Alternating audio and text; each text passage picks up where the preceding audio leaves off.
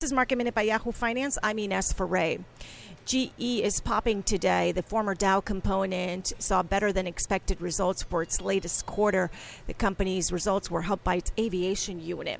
Starbucks quarterly results topped estimates, but warned about the coronavirus and the impact that it could have in fiscal 2020. The company reaffirmed its fiscal 2020 forecast, but this excludes the impact of the coronavirus until Starbucks can get a better handle on what that impact will be.